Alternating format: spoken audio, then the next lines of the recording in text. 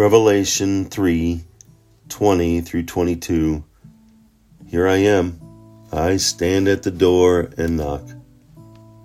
If anyone hears my voice and opens the door, I will come in and eat with him, and he with me.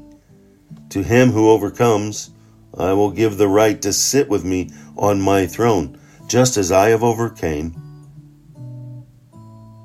and sat down with my Father on his throne.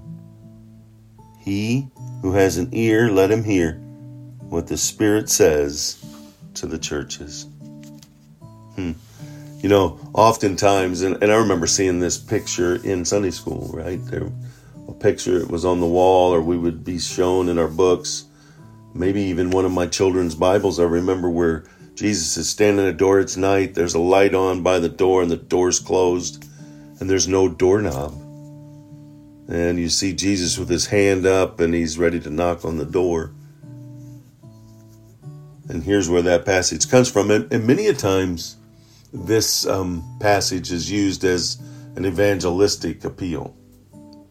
And no doubt, God is appealing to all of us, and we could use it there. But in the original context, this is communicating Christ's desire for fellowship with his lukewarm church in Laodicea.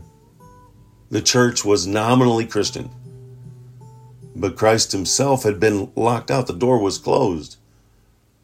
But rather than turning his back on them, he knocks. He's seeking someone to acknowledge the church's need and to open the door. If they would repent, Jesus would come in and take his rightful place in the church. He would share a meal with them. In this closeness of relationship that he desired.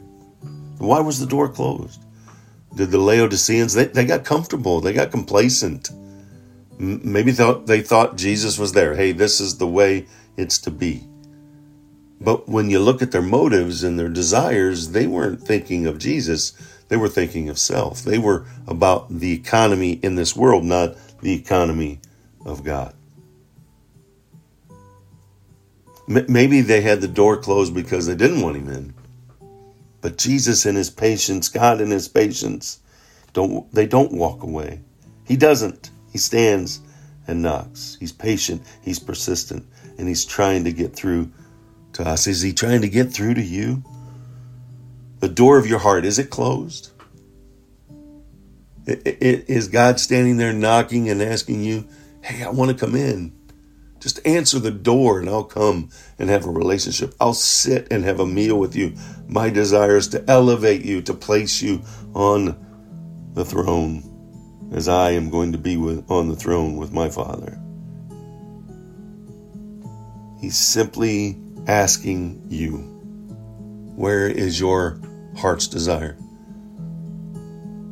Open that door so that God never has to knock, that Jesus can come in and freely have a relationship with you.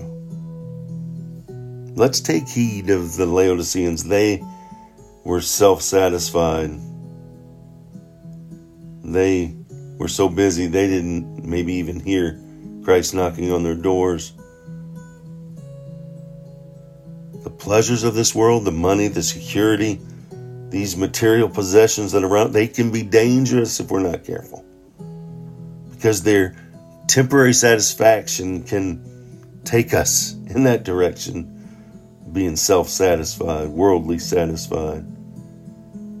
If you find yourself feeling indifferent to the church, to God, to the Bible, to spending time in God's Word, you have begun to shut God out of your life. Leave that door open. You know, the beauty is that he allows us to decide. He's not going to break in and enter. He's knocking. And it's your decision whether to open or keep it closed. Your life to him. Do you intentionally keep his life-changing presence and power on the other side of the door? Or have you invited them in, and you know what? You're going to open that door. You're going to put a doorstop in front of it. You're going to even tie the handle to the wall so it doesn't close. Let's heed the warnings of the church in Laodicea and evaluate ourselves in our walk, and what are we turning to, and in which economy are we dealing with and desiring. Open the door if it's closed, and leave it open, and have that wonderful, God-loving relationship through Jesus Christ. He did it. Let's do it.